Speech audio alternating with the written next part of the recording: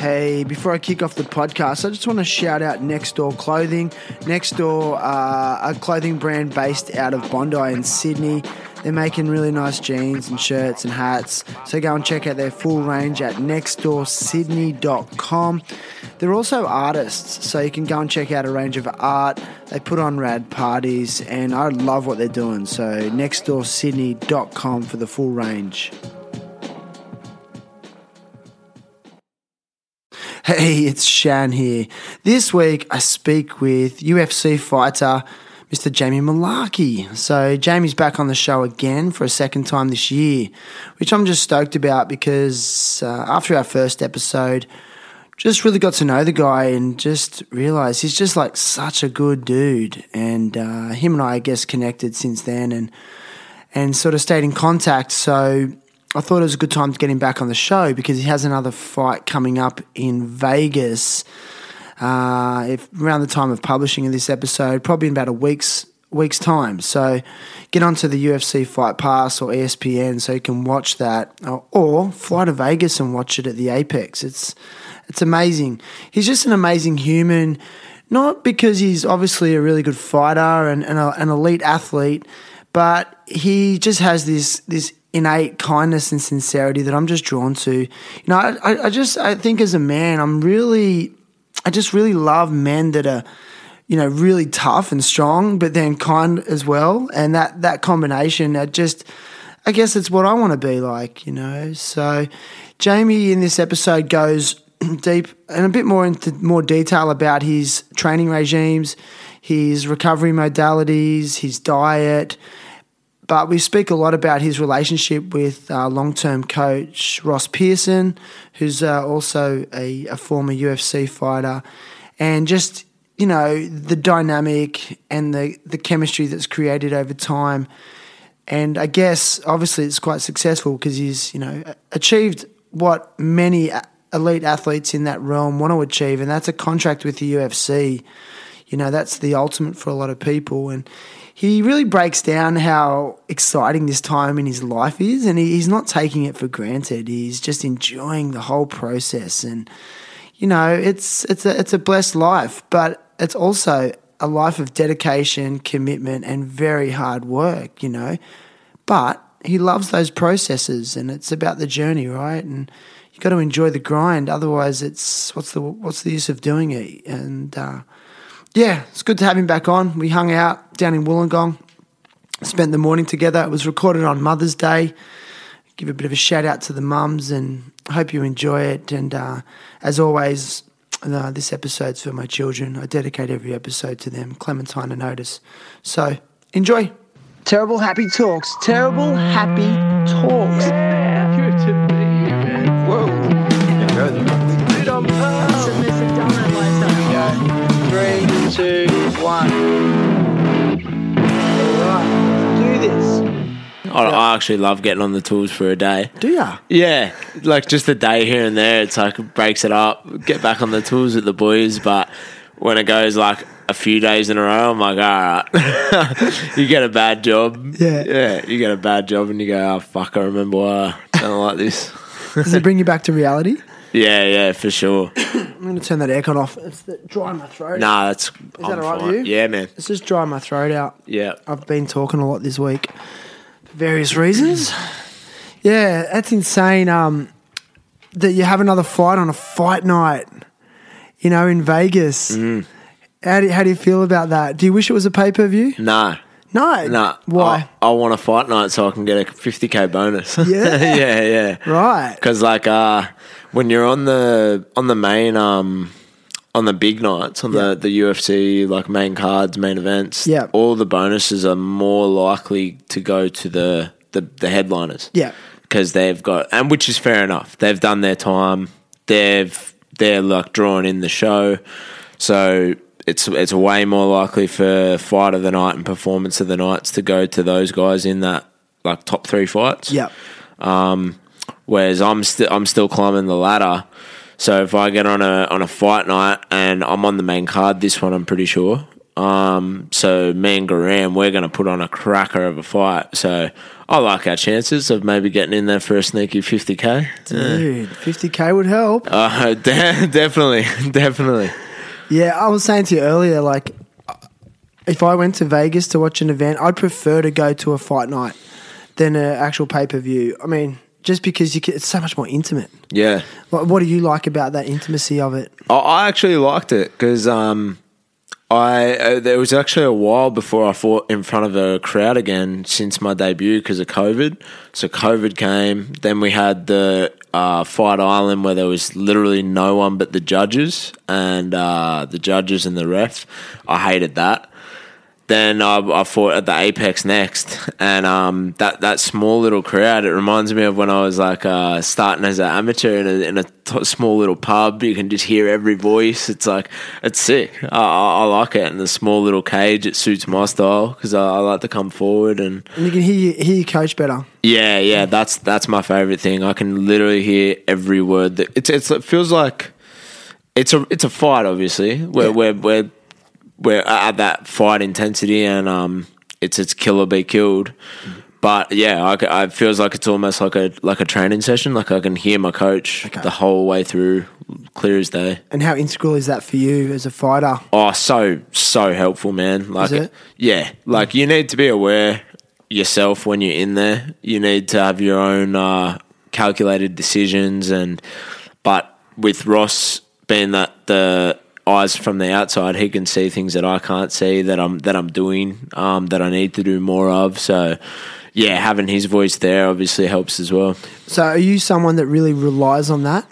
No, okay. I'm fine by making my own decisions and being in there, but it definitely helps. Yeah, okay. Yeah, and I respond well to it. I'm a fighter that listens to my coach. You are? Yeah. Or is it just because it's Ross, because you've got such a long-standing relationship with him? No, well... What if it was another coach? Oh, yeah, well, definitely it is. Yeah, you have to have that trust in your coach, right? Like, you can't just go in there and listen to everyone and be as in sync with everyone, I don't feel. Yeah, me and Ross are very in sync with each other, so... Yeah, where does that synchronicity come from, you think? Oh, just all the hours, man. All the hours and hours of training together. But you must like him, though, originally to even want to spend those hours with him. For sure. Like, I actually tell people this, like, so Ross is the first coach or person that I've gone to train with outside of my original day one coach. So I've started MMA by going to a youth fight fitness thing in the off season of footy. So off season of footy, I was sick of getting out of shape and coming back into the fucking next season just out of shape and sloppy. And I started watching MMA on Fuel TV, the Fuel TV days and the Ultimate Fighter. I was like, man, this is sick. I wonder if I could do this. And I was watching with my brother, and he's like, yeah, I know a place down at Erina. They do like a they train teens and like troubled youth. A lot of it was troubled youth, and I went down and had a session, and literally I threw a kid in an armbar, learned how to do an armbar, threw a kid in an armbar, and just like never looked back. In your first session? Yeah. So I was just like obsessed. I was like, I love this stuff. Never even had the intention of fighting, and then just got good at it. Just got stuck in it by being good at the sport. I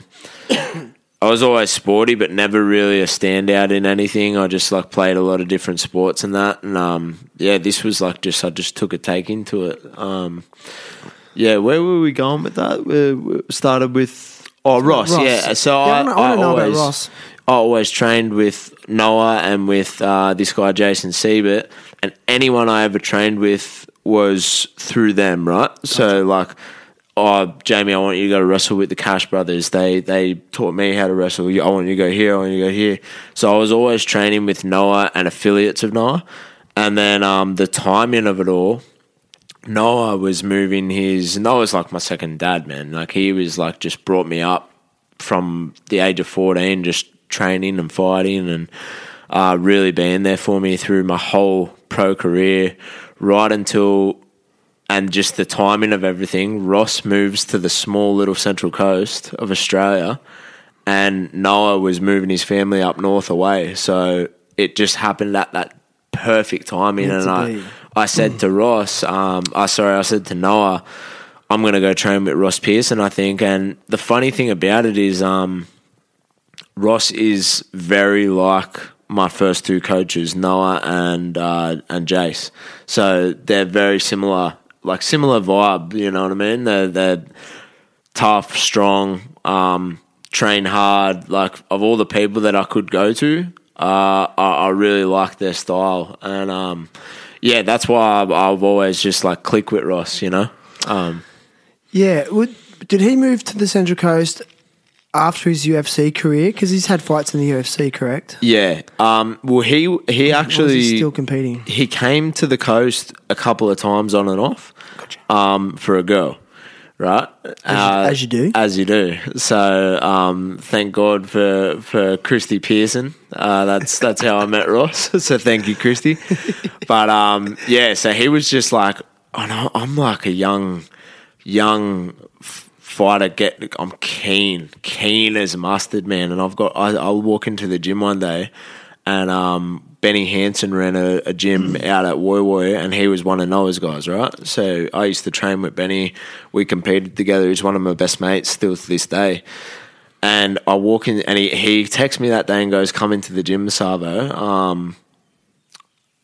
I've got someone coming in." And I was like, okay, like cool, whatever. Might be like a good jiu-jitsu guy or something like that. I walk in and Ross Pearson's hitting the bag, warming himself up, and I'm just like... So you'd heard of him? Oh, I knew Ross. Yeah, I was a big fan of Ross. Like, okay. I watched him on The Ultimate Fighter when he won the Ultimate Fighter season.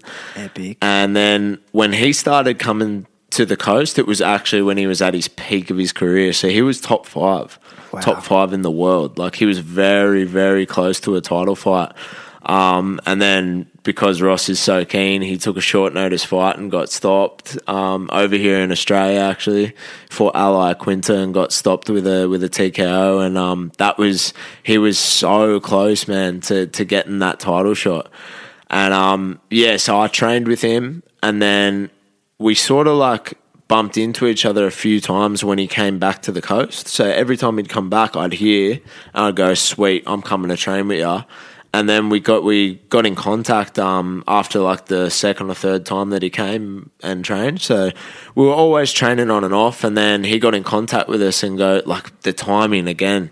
He comes back and goes, "Hey mate, I'm moving to the coast. I'm starting up a gym." And I was like, wow.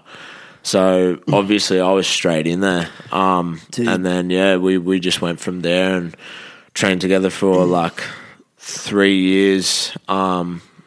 Getting some wins under the belt, and then we done our UFC debut. What do you like about his coaching style? What does he do for you? Like his approach, what do you like about it? Well, he's very realistic. Is he a hard man? Yeah, definitely, definitely a hard man. Like he's like. But is he hard on you? Yeah, with his instruction and I guess practices.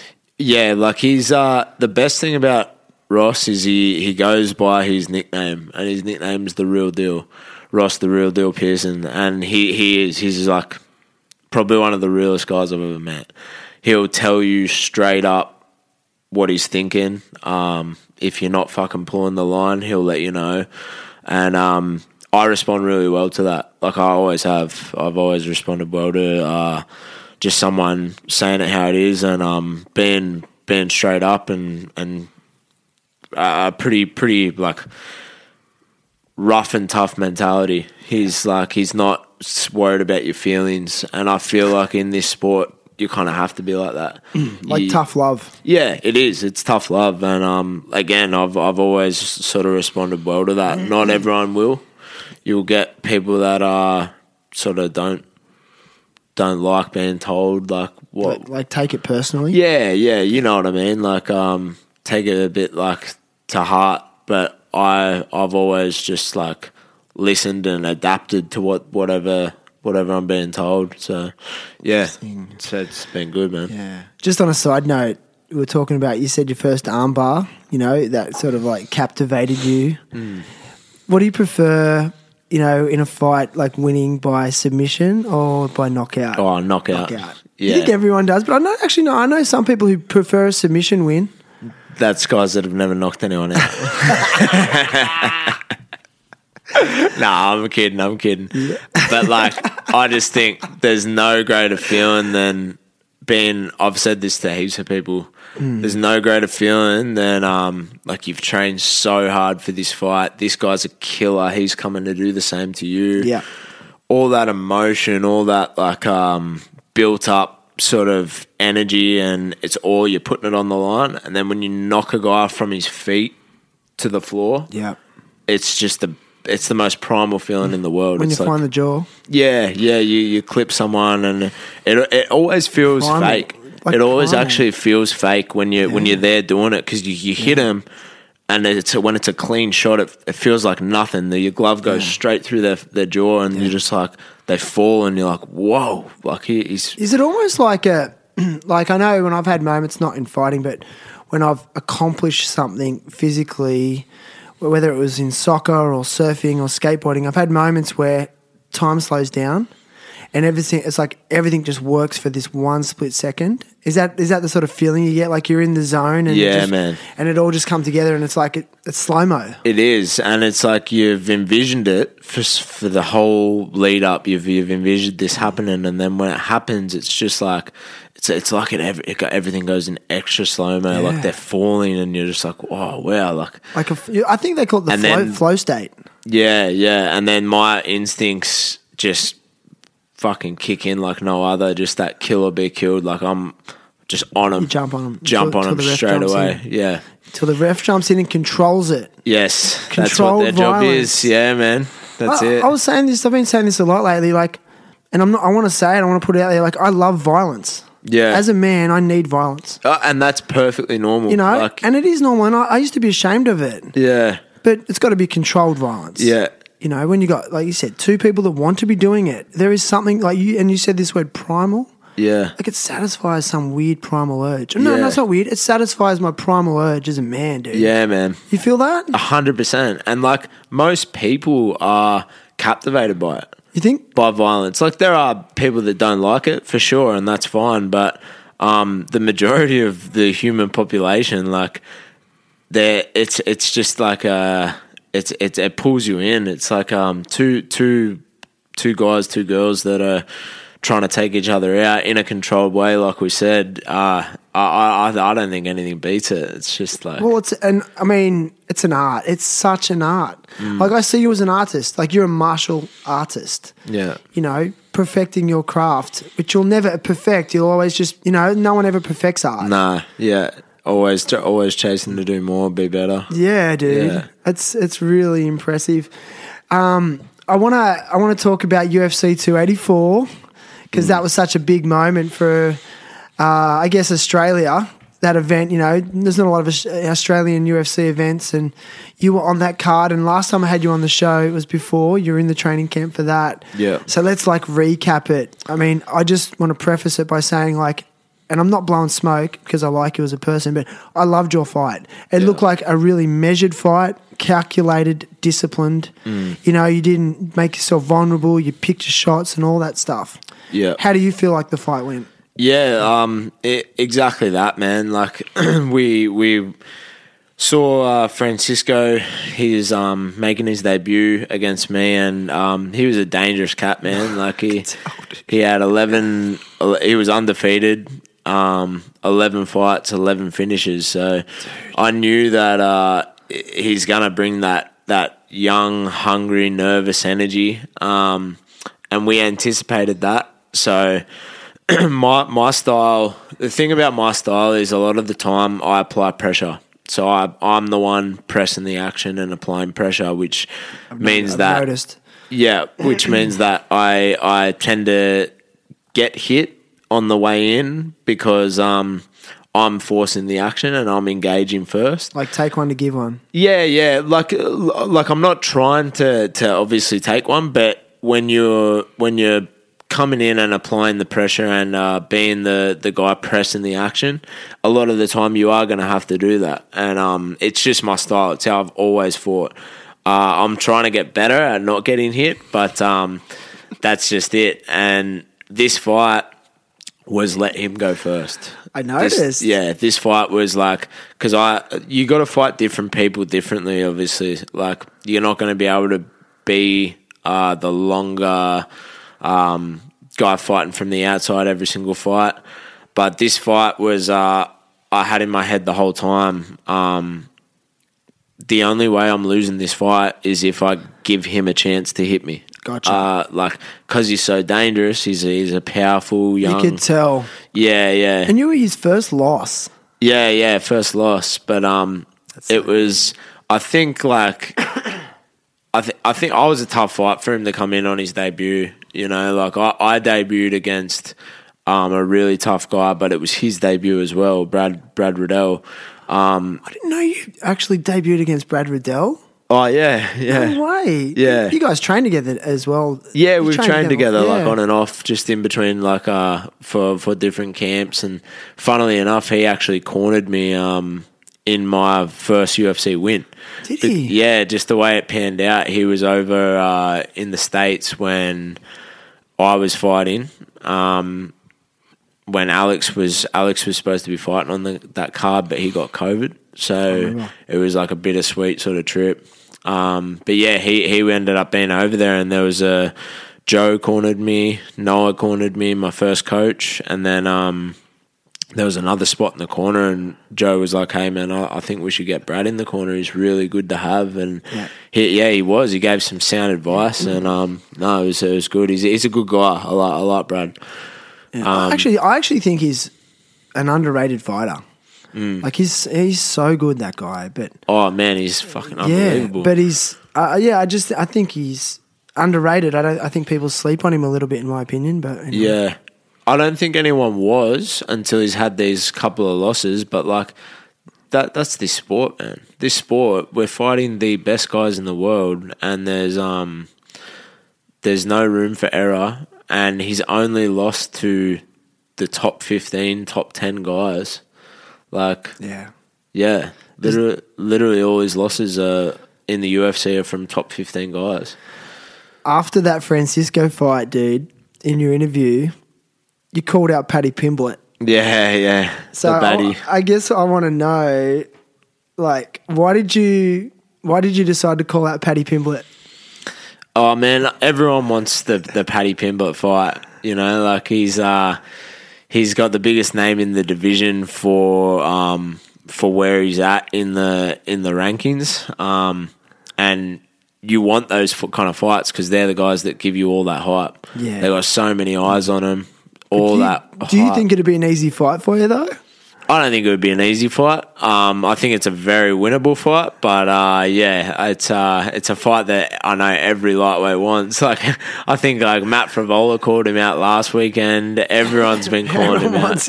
Yeah, and he knows it. He's a funny guy, man. He's like, oh, I've got everyone chasing me. Like everyone wants the money fight, and he's right. And I don't mind him as a guy. He's a pretty likable guy, I think. But he probably is. Yeah. He's young and he just got thrust into like superstardom. Must be hard to navigate. Yeah. I don't know much about him. I haven't watched much of his interviews and that. But the couple that I have watched, I watched his like post-fight press conference of the UFC London and that, where and he's just got the world at his feet. But he seems very grounded for a guy that has that kind of for a guy that has that kind of like you said, like stardom thrown on him, and that kind of hype around him. You'd have so many people telling you like you're the man and all this, and it'd be very easy to get caught up in. I would feel, but he's got his like, from what I saw, he's got his like sort of small circle of people that he just he said he just goes, "Nothing's changed for me." And Yeah, I respect that. He copped so much shit after that Jared Gordon fight. You know. Yeah. I mean, he copped a lot of shit just for the way he conducted himself after it. You know, because let's face it, it was a tenuous win. Yeah. A very debatable win. Yeah, Everyone knows that. But I had a guest on here, Ian Larios. He's actually the dietitian and trainer for a variety of UFC fighters, like recently Jamal Hill, Jared Gordon, who else? Yair Rodriguez in his interim fight. And he's all about really safe weight cutting. So he gets his fighters to do these really good progressive weight cuts where it's not too stressful on the body, you know, a couple of days before the fight. And his observation was that thing that Paddy does where he just puts on the weight and then when he gets into a fight camp, he's trying to just shed the weight the whole fight camp and stuff. He's kind of feeling like it's going to be detrimental to his career because he's making himself vulnerable through these really hard weight cuts. For sure. Now, I'm looking at you. You look pretty lean at the moment. Yeah. Are you on track?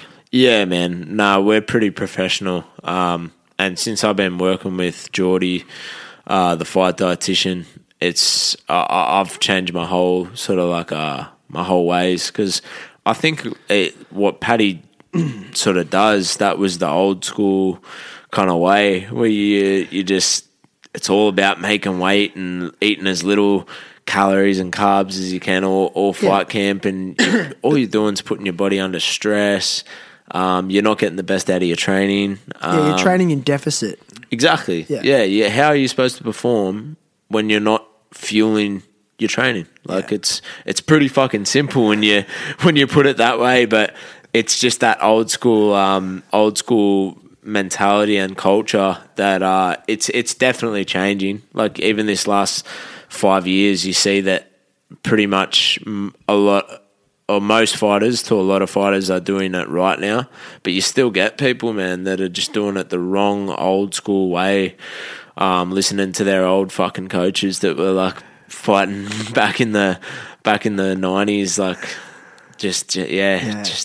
So with your fight dietitian guy, you're going into training sessions feeling fueled? Yeah, 100%. Okay, yep. So because this is what Ian was saying, he's like with Jamal Hill, for example, like he was making these, large servings, and Jamal was like, "Are you sure? Like this is a lot of food." Yeah. And he's like, "I got you, man. I got you." Like and he was eating large meals, like a couple of weeks out, and in the last week as well. And he's like, "Am I going to make weight?" He's like, "I got you." So it was kind of like fuel up, just the right kind of food and things like that. Yeah, and it is. It's just like it's literally just knowledge.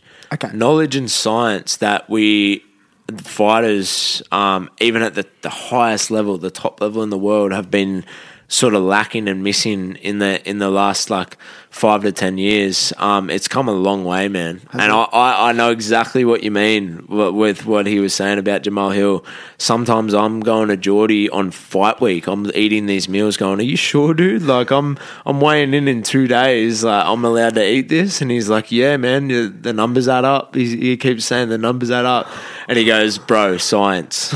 I'm just like, but he has my full trust now because so he's been earned. He's earned trust. And his philosophy is we don't try to make fighters make weight.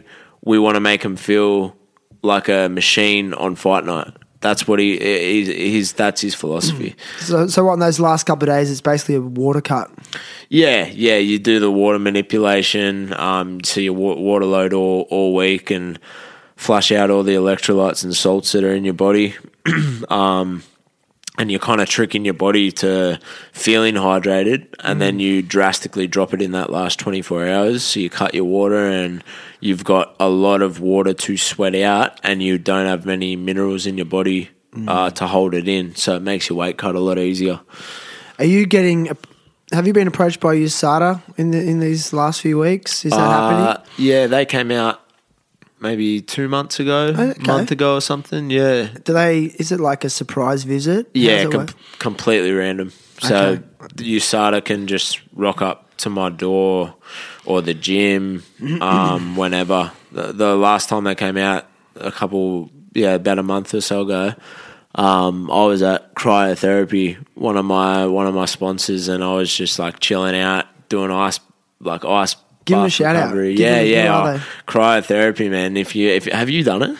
No, I only do ice baths, ice plunge, but not actual. It's like, what is it? The cryo chamber. Yeah, the cryo chamber. I've seen them. So they pump from these holding tanks, which is at like minus, I don't know, it's like minus 150 degrees or something like that. It's like insanely cold. Pumps through these hoses and into your cryo chamber, right? Yeah. So it's like oxygen and I'll probably stuff this up, but it's like oxygen and nitrogen or something like that. Yeah. And it gets pumped through the hoses into your chamber, and that chamber goes to, it's like a dry ice, and it goes to I was gonna ask that, yeah, it's like a dry ice. So you don't you don't feel as much of a shock as when you go into a ice bath, but apparently it hits a lot deeper into your tissues, into your connective tissues. Similar to like an infrared sauna as opposed to a normal sauna. So it's going to the core. Yeah, same sort of thing. It's like really good for like your inflammation. It's good for you, like the way you recover, and it resets your whole body. Yeah. The endorphins, the sleep. There's a lot that's behind it, and that's why it's so successful, because you get a lot of good outcomes, and there's a lot of science behind it. Yeah. Like, how long do you last in it? There's only 3 minutes. And you'll last the whole 3 minutes.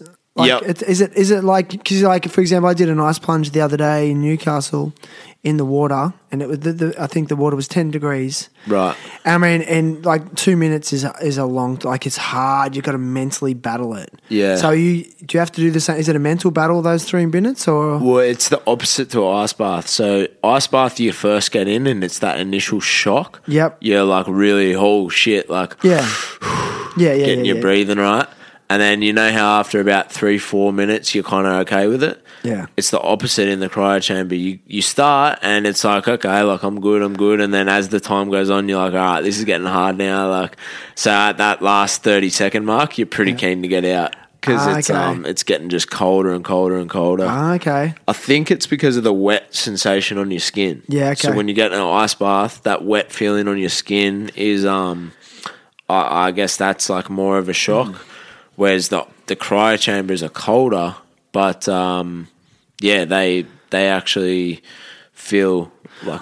Well, I got a bit of knowledge because I listened to the Andrew Huberman Lab podcast, who's a neuroscientist from Stanford. He's like my favourite podcast. I always talk about him on here. So. Yeah.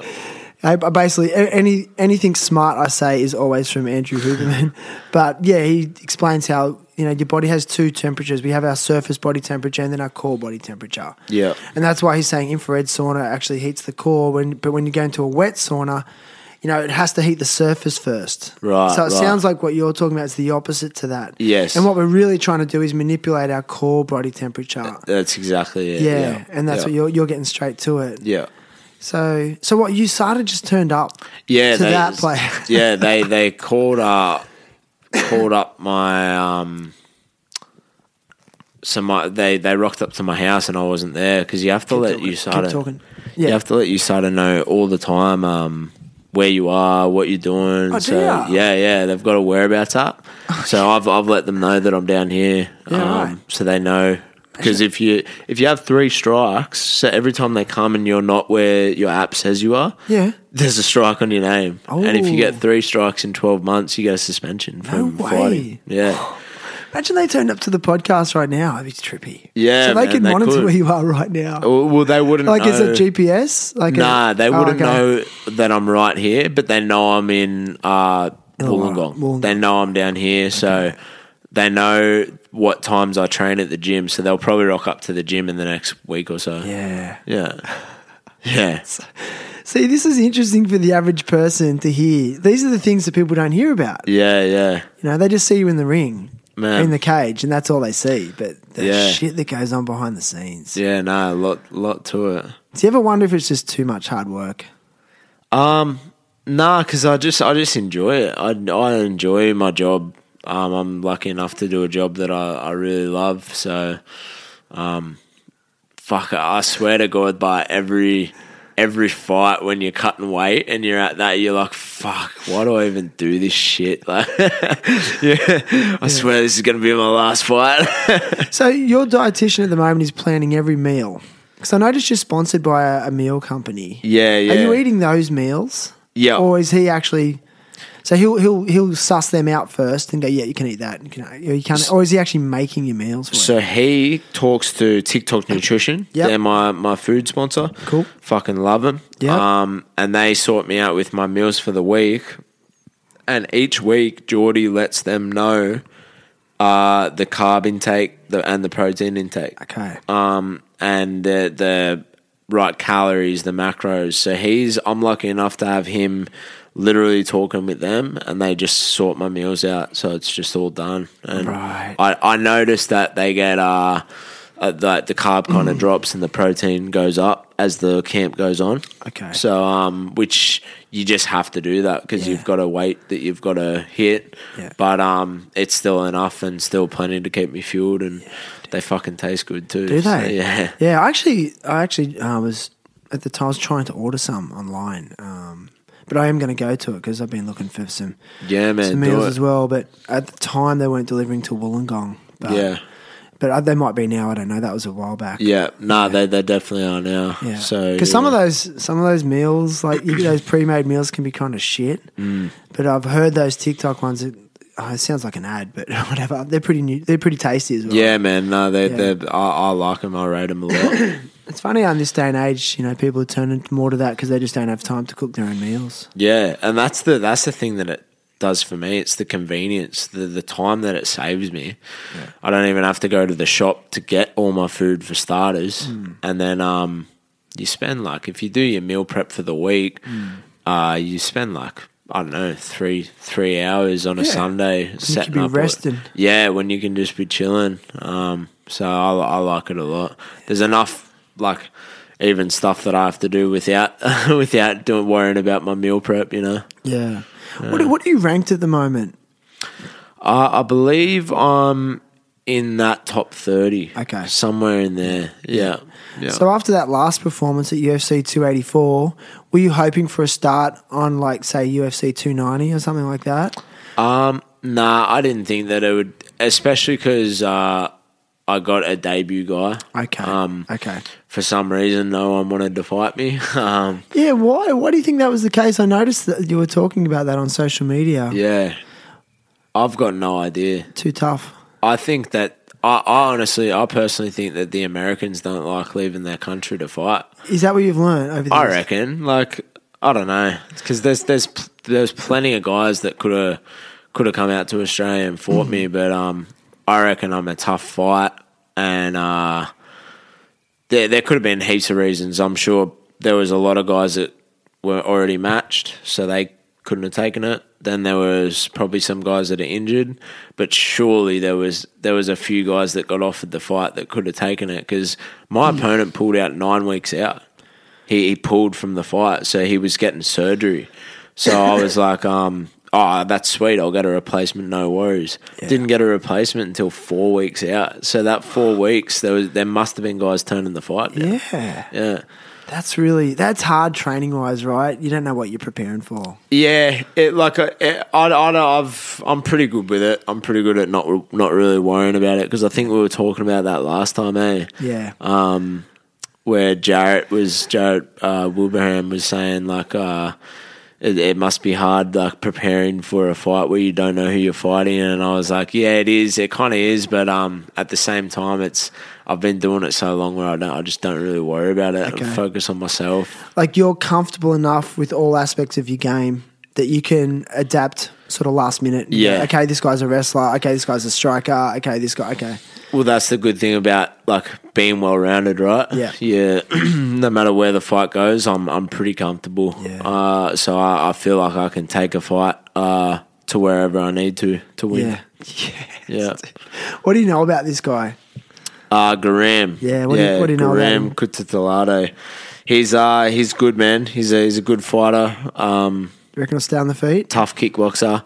I think it'll be a predominantly kickboxing fight, but I'm looking to pressure him pressure him with wrestling and boxing and wear him down. Yeah, nice. That's the game plan. Stay away from his kicks. Yeah, man. Yeah, stay away from his kicks and come in on them. Actually, take his kicks off him. So I know I'm going to come out of this fight with some bruises because it's going to be one of those wars where I have to get in. If I play the outside game with him, he's very, very fast. Okay, and that's what he wants. He wants that outside, in and out, bouncy karate sort of kickbox style. Okay, because he's had 80 kickboxing fights. Very dangerous, but I'm just gonna fucking walk right through him, man. I'm gonna really take it to him and take his weapons off him and get that win. Yes, sir. Yeah. Hey, how about Jarrett's fight down in Melbourne? Oh, what's your summation of that? It was a crazy, crazy fucking fight. Is it just me, or is he super engaging to watch? Yeah, man. That was because it was scheduled for 5 fives, and they came out and it was a 1-round fight. That's the pace they were going at in that first round. You know, he's an intense individual, man. Yeah, which, it's so exciting to watch. It's so exciting. So I'm sure he's learned a lot from that fight. What would be your advice to him after that fight? I mean, there's an obvious one. Don't give up your back. Yeah. Which is easy to say. Yeah. Especially when you're in there with a guy like Khan Offley. He's a very, very high-level fighter, man. He's been around for years and years. And I think he was the main event, right? Yes. I'm pretty sure. Yeah, and they went on at 11 o'clock at night or something. Yeah, main event, title fight. So I would say I would think that he's learnt a lot from it in take your time a little bit more. Yeah. I would say. Yeah. Just because it was a very frantic, high pace, which can go one or two ways. If he got the finish, we'd all be saying, fuck, Jarrett Wilbraham, wow, what a finish, what a hero. But it can go one or two ways when you start that hard and you've got a tough guy in front of you like Khan. You can sort of blow your wad a little bit early and just rush decisions. That's exactly what Jarrett said. Yeah, he said I got a few good shots on him and I got a taste. And I'm like, okay, and he's rattled, and I'm just gonna keep going. And apparently Israel Adesanya reached out to him after the fight and sent him a message and said, listen, just because you get a good shot, you don't have to rush the next few. Just just sit back and wait. And then that's pretty cool. Yeah, and he said that really obviously resonated with him to hear from him. So yeah, no, it is, man. It's not a rush. I remember one of my pro fights in Sydney in Punch Bowl. I was like, I'm one to talk, but I was like that for most of my pro career.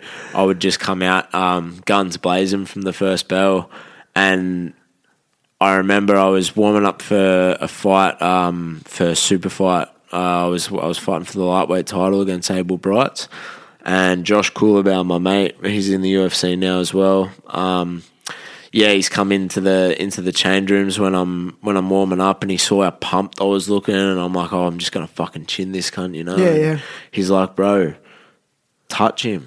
He said, just touch him. You hit hard. There's no need to put everything into every shot. You need to just take your time. You will hurt him. He said, you will 100% hurt him. Just take your time. And that's exactly what I did. I just went out there and was just, I thought, sometimes just the way someone says something, it can just really resonate with you. Yeah, it was like that, man. Just the way he said it, I was like, I'm just going to touch him. I'm just going to feel it out. Just go out there and take my time. And ever since then, I've really said to all our guys, you got to take your time. There's no rush. You think it's a street fight mentality, that? It's fight or flight, I reckon. Okay. Fight or flight response. When you're put in that situation. In saying that, I've always been calm when I am getting really aggressive. I've at the same time been quite calculated, but it's that fight or flight when you put someone in there and there's a guy trying to kill you. You can get that nervous, anxious energy. Like I said about Francisco, being on the big show, coming in to fight me for that first time, we knew that's what he'd bring. And it's going to be dangerous. Dude, I there was moments with him and I went, like he's quick and he's hard. Like I thought, oh shit, he's powerful little nugget. I was scared for you for a moment, but then I don't know, you dominated. There was one point on the ground too. I think he tried to get you in, and you flipped out of it. Try to get you in a guillotine? No. Kimura, yeah. The last minute of the fight. Yeah, and I was like, no, fuck no. I could not believe it. And you kind of flipped out of it. Then you got sort of semi-stuck up against the cage. Yeah.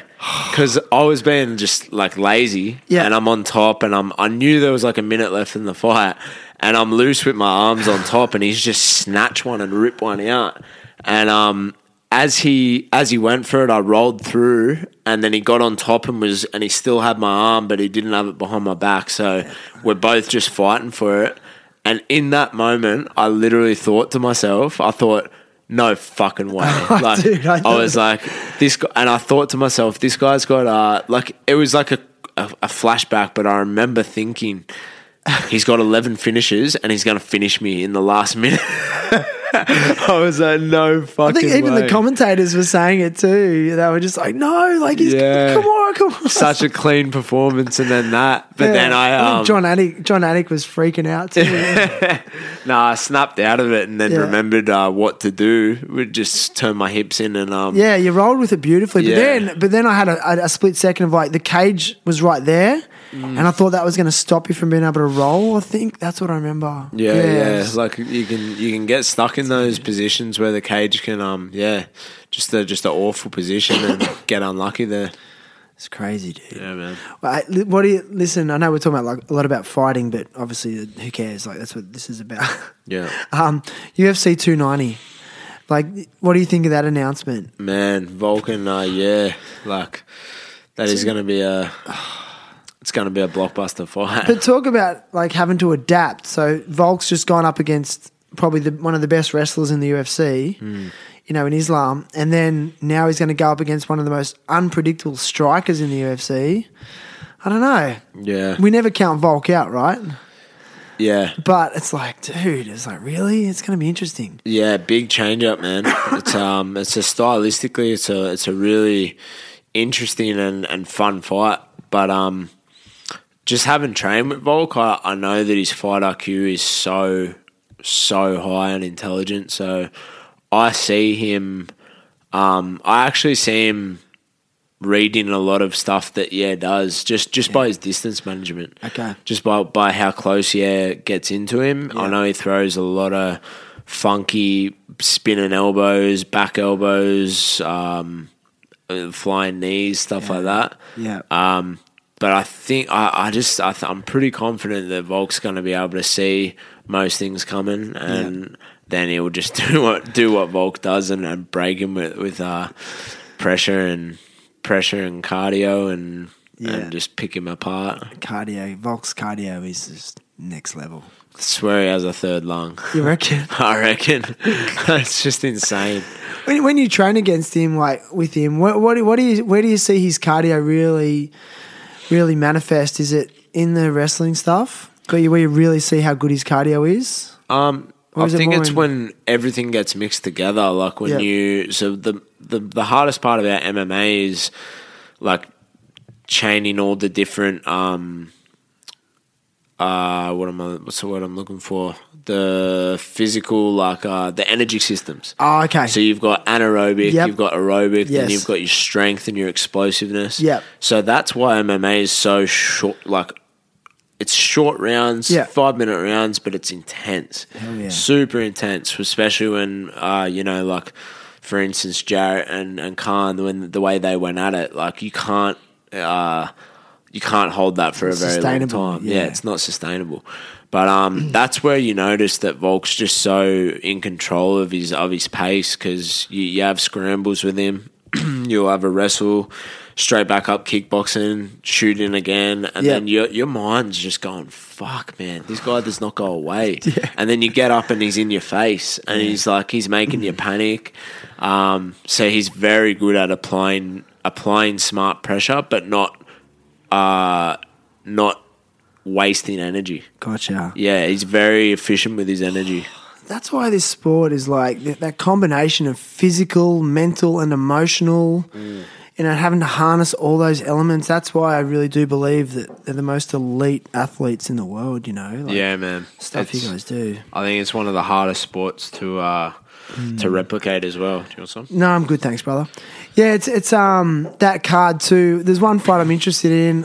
I'm interested in all the fights because Moreno's on the card as well. Yes. Yep. I love him, that little Mexican guy, dude. Man, he's such a likeable guy. Have you met him? I talked to him on Fox Sports. Yeah, that's rocking there. Keep going. Yeah, I was on the Fox Sports panel, and they had him on, and I was just enjoying listening to him and Rob Whittaker talk because they're both like Lego fans. And yeah, man, they were just having great chats about Lego and about anime and all this kind of stuff. So, he's a super likable guy, and fuck, what a fighter! Yeah, just heart, dude. Just a little Mexican warrior. Just so much heart. And then the other fight, Rob Whittaker and that South African guy, Duplessis. Yeah, Dricus. Yeah. It's interesting. I don't know. What do you think of that? I mean, obviously I want Rob Whittaker to win. That Duplessis guy is one of those fighters who, I don't know, he talks himself up more than he should. And, you want to see those people get their asses kicked. I don't know. What do you think of that fight? Yeah, well, I think he's out of his league with Rob Whittaker. You do? I do. That's what I was thinking. I think Rob's going to show him the levels. I wonder why he got that fight, though. That's what I'm curious about. So he was saying that it's a bit of like controversy and stuff about what he said. He said after Israel's fight. Yes, he is from South Africa, and he's South African born and bred and trains there and everything. And then I guess he's like a bit jealous of Israel Adesanya and Kamaru Usman because they claim to be South African, which they are. They obviously are. They're African, and he's called him out and been like, "Oh, well, you're not real African. Where you don't live here, you don't breathe African air." It's like, whoa.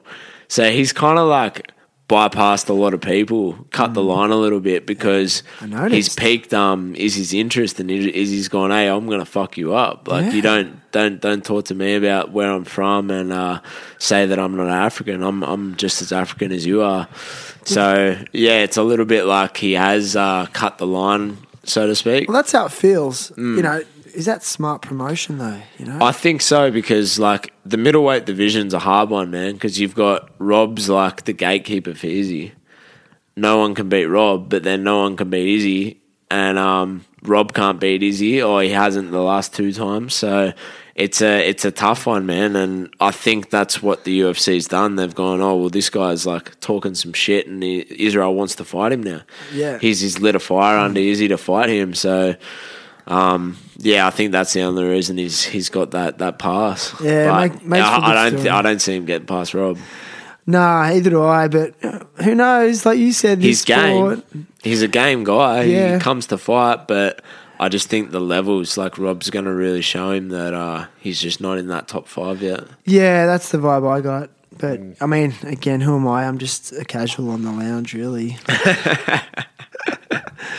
Yeah, I was just thinking, like, with your story and going back to the plumbing stuff, like, this is all so exciting and you've got so much exciting stuff ahead. How satisfied will you be when it all comes to an end to go back to plumbing? You think you'll be okay with it? Yeah, man, I'll be okay. Will you go back to plumbing, or would you try and navigate some sort of career in the fighting space? Yeah, it's hard to say, I've always wanted to do disability work as well. Have you? Yeah.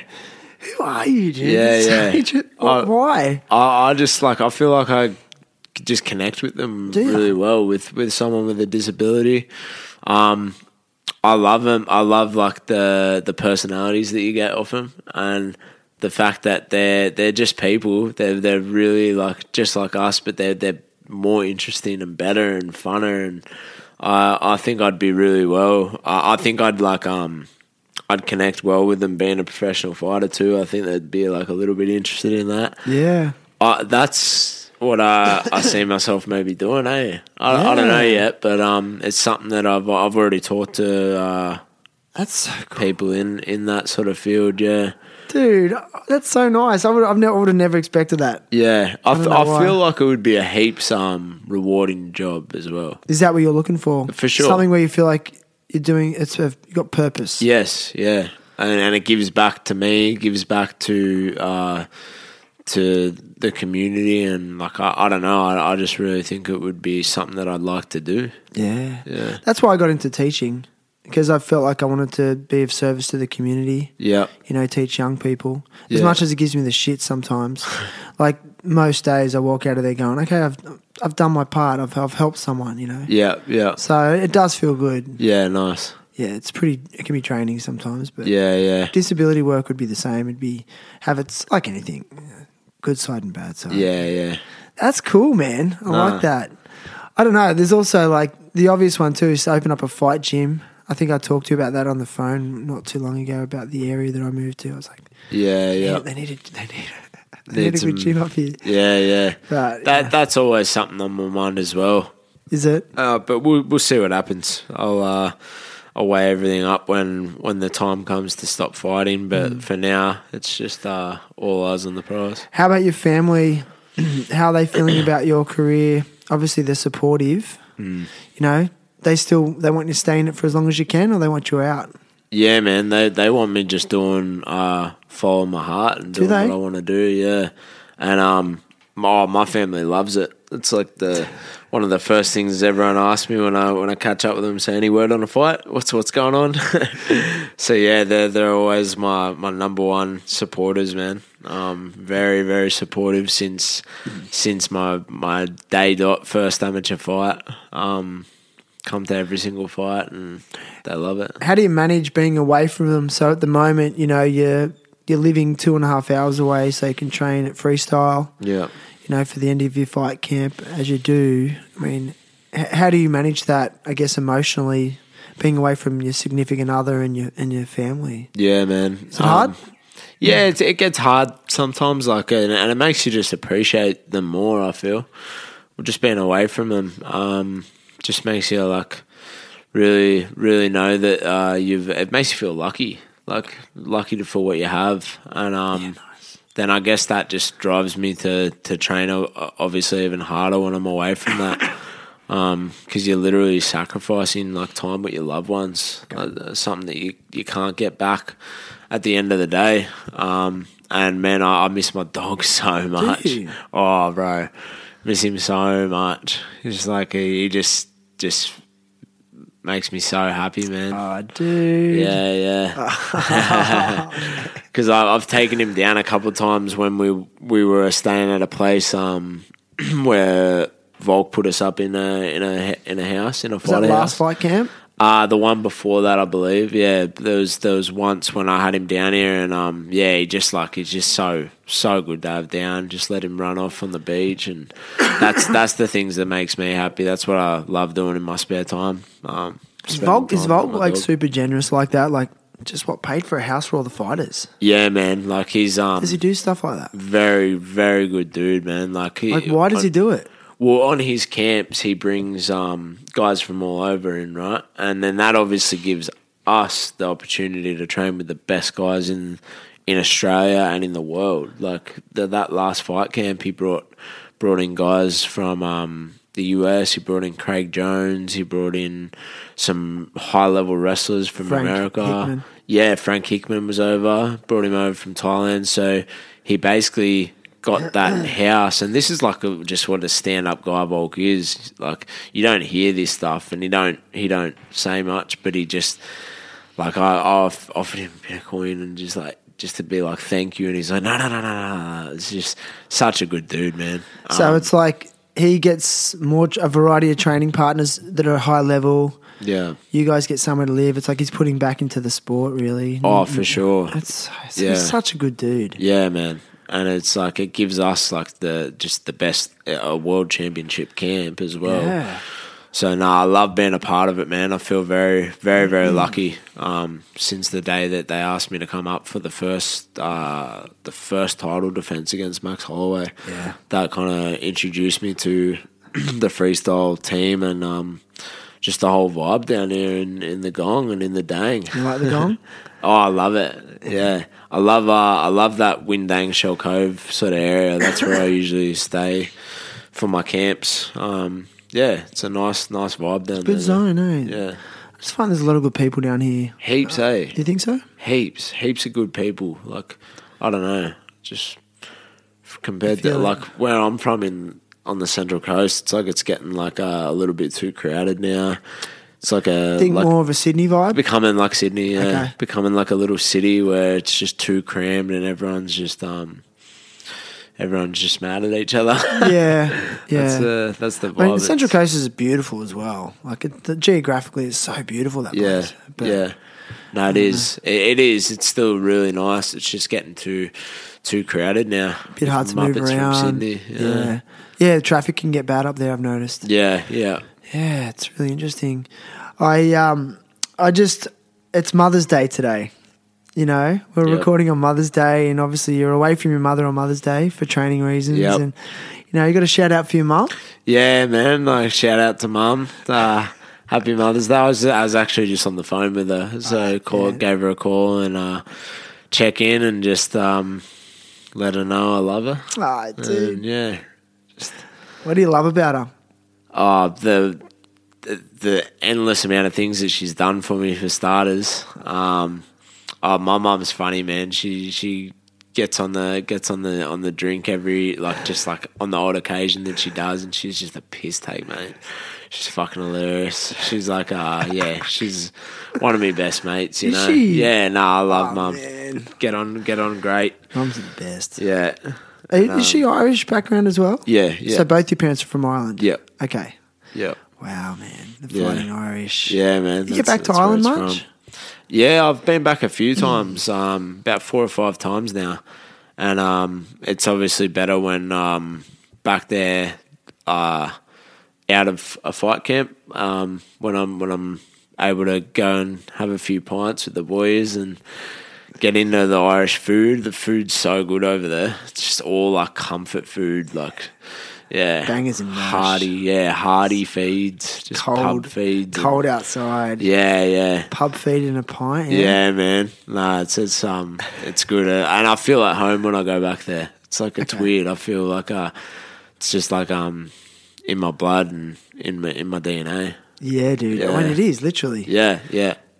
It's funny. I felt that because I've got Maltese heritage, which is part of Europe. You know, right. And my father is Maltese, or was Maltese before he passed away. But I must admit, like growing up in Australia, born here, and sort of having, I guess, olive skin, but then going over to Malta, it was, I remember going there just going, okay, like this is actually where my DNA is from. It's weird, and I'm like, I really feel it. Like this is home. Like, don't get me wrong, Australia's home, but it's like, okay, like, and I needed to do it. Yeah. To really identify with the people. And I see people and go, oh, he looks like me a little bit. Yeah. Whereas I don't get that here. I don't look at the average white Australian and go, oh, we look the same. Yeah. Over there, I'm like, oh, I see those little characteristics. Yeah. And it's like you adapt to where you are and you fit in so quick, eh? Yeah. It's actually weird. And even my surname too, you know, it's like, oh, okay. Like in Australia, I say my surname to people and they go, oh, where's that from? But then I go over there, when I've been over there and I said it, it's like, oh, it's like Smith in Australia, you know. Yeah. But you probably get that too in, Mullarkey's full Irish. You know? Yeah. So people hear that in Ireland and go, yeah, it's a good Irish name. Yeah, one of us. Oh, are you holding that mic? You heard the rattle? Just a little bit. Yeah, that screw's a little bit undone. No, but that's cool. Oh, that's why but it's all good. No. Yeah, so I want to, before we start to wind it up a little bit, just tell me a little bit about Vegas. Like, do you like being in Vegas as a town? Well, the last time I was there for my last fight against Michael Johnson, that was the first time that we were able to actually be out and about and experience Vegas. So we stayed at the Hard Rock Casino, Hard Rock Hotel. Yeah. But yeah, I liked it, man. Yeah. I liked it. It was it's different. It's a different world over there, but you see a lot of different characters. But no, it was nice. Will you party after the fight? Oh fuck yeah, man, 100%. Yeah. You're not going to organise like an actual post-fight party at a venue like they do. I have them. I have done in Vegas before. Ross, OG Rossi P, he's got the connections over there. Has he? Yeah, man. Of course he does. So yeah. We after I fought Jalen Turner, we went out and had a party, but that was coming off a loss, so wasn't as good. But this time around, we'll go out and send it. Yeah. How many more fights do you want to have this year if you could? Man, if I could, it's a harder one because my plan was to have 4 fights this year, especially because I got on that February card in Australia. That's a great opportunity to pump out a good 4 fights, fighting that earlier in the year. But then I wasn't able to get anything until June. It's still pretty possible. So if I can get another 3 fights in this year, I'd be stoked. Yeah, because the plan is to go June, this next one, and then UFC's coming back to Sydney in September. I know. Yeah, I'm so there. So yeah, we definitely want to get on that. So that gives me a good time frame between June to September. Yeah, a couple of weeks in between camps to recover. And then, we'll see how we go after September. If it all plays out the way I want it to, I could see myself getting in again. Yeah, maybe like late November, December. Yeah, that's so cool. That'd be unreal for the bank account. Yeah. I mean, do you stress about money?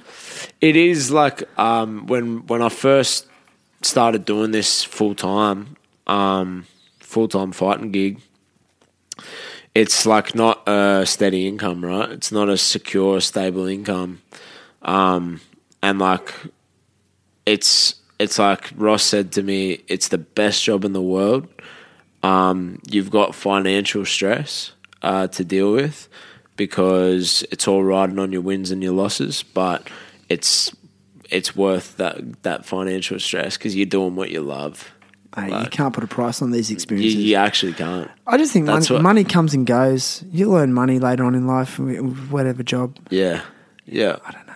Yeah. I put a price on what's going on right now. 100%. And these are memories you'll share with your kids and your grandkids. And it's so good, dude. Yeah, man. I sort of like stop and pinch myself like about that sometimes, like when you have the down days and that, and you're like, well, hang on a second, man, you're fucking doing what you love. This is unreal. Yeah. I've got some random questions. Random question number 1: have you ever met Joe Rogan? Over the screen, I have. Yeah. Over screen? Yeah. I was Fox News. No, like he interviewed me, but it was at COVID when. So Joe Rogan interviewed you? Yeah, after my first UFC win. No way. Yeah, that was pretty cool, man. And what was his vibe like? Oh man, it's just like when I was because I wasn't face to face right next to him, so that was like not as good. But I was still at the same time going, "Fuck, I'm getting in." I've thought about this so many times before getting interviewed by Joe Rogan. It was surreal, man. See, that's another little milestone along the way. I think like little things like that. There's little micro experiences you have, especially for like no one else young fighter. Like everyone wants that sort of like meet Bruce Buffer and meet Joe Rogan. Yeah, it's cool. But have you seen like a lot of fighters do now? If they get a Joe Rogan octagon interview post fight, it's like, you know, a lot of fighters going, "Oh, I got my Joe Rogan interview." You know, like it's now like there's little things they want to tick off in their career. Yeah. No, it is. Hey? It's a special human, that guy. Yeah. And the other random question it just came to me, and I did want to ask you: have you ever knocked someone out with an elbow? On the floor, yeah. You have. Yeah.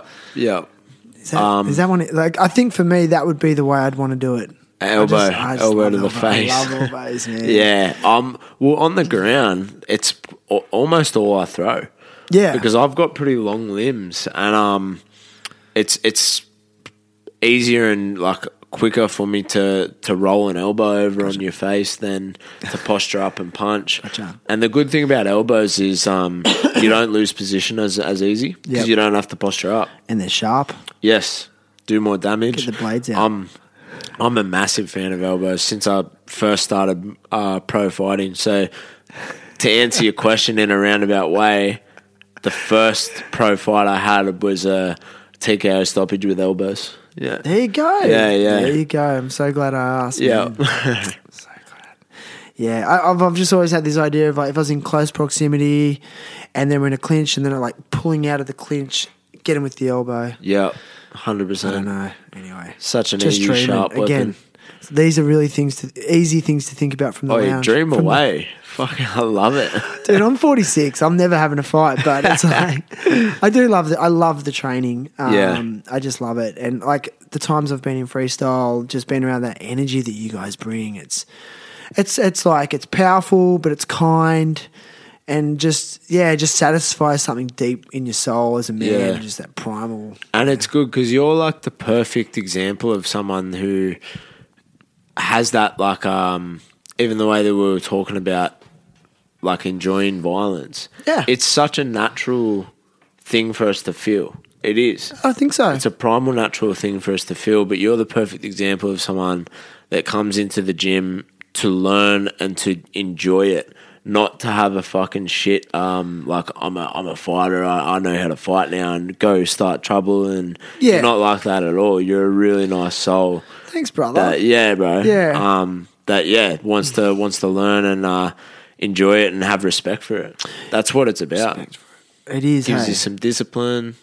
I urge anyone to get into a gym and try it out. Yeah, you said that in the last episode. I thought it was such a good... Because this podcast... I never set out for this podcast to be like a mental health awareness podcast. Like, that was never my intention. But just by default, it's occurred. And it's like every guest brings their own angle on mental health. And I just really liked yours a lot because it was just the most obvious and the most rational and simple way. You were just like... If you're not feeling well mentally, just go and do some hard training. Like, I guarantee you'll feel better. Like, that's what you said in our last episode. And it really stuck with me, when I'm feeling like shit, just good, hard training. Yeah. Gets you out of your shit, gets you out of your head. Cause it does. To be, right? Clears your head. It physically releases chemicals in your brain that make you feel better. So there's no, like, argument to it. It will make you feel better. Make you have a better outlook on things as well. For sure. Like my last guest, Craig Martin, who's had professional MMA fights, he said his philosophy is like, you want to feel better mentally, train really hard, always look at ways to educate yourself. It could be in the gym or outside. Train hard, educate, and be disciplined. He goes, they're the 3 pillars. You do those things, you're going to just start feeling better. Yeah. So stop whinging. I agree. Like, take action. Yep, 100%. Yeah. Cool, man. Well, listen, it's been epic. I feel so honoured to have you on again, especially in this late in your fight camp, and I'll be cheering for you. Thank you. How can people watch it? You can watch it on UFC Fight Pass or probably on ESPN, I'd say. ESPN? Yeah. ESPN. Well, it'll be on at a local pub too. So they're playing it. For sure. June 3rd, June 4th over here in Australia. Watch me go to work. Yeah. And, follow Jamie on the socials, stay updated, get little insights into his life. He's a inspirational and rad human. Now, Jamie, you know this, I ask all guests to come to the podcast with like a cause they want to support or advocate for, and we talked about last time, but what do you got for us again this time? Yeah, I want to advocate. I'll do the double header and double up on Talk to Me, bro, just to get that mental health awareness out there. I don't think you can really spread it enough. Yes, sir. Talk to your mates. Absolutely. And I'll just, jump on the back of that.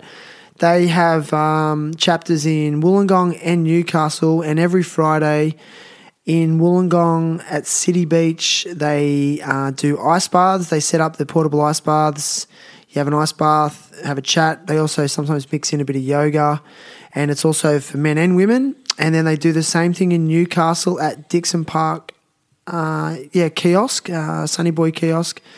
Every Friday morning, 6 a.m, ice baths, maybe a swim in the ocean, coffee, chat, and they'll supply all the coffee for free as well. How good. So all the funds they make, they spend it on coffee because coffee's a good way of getting people talking. Yeah.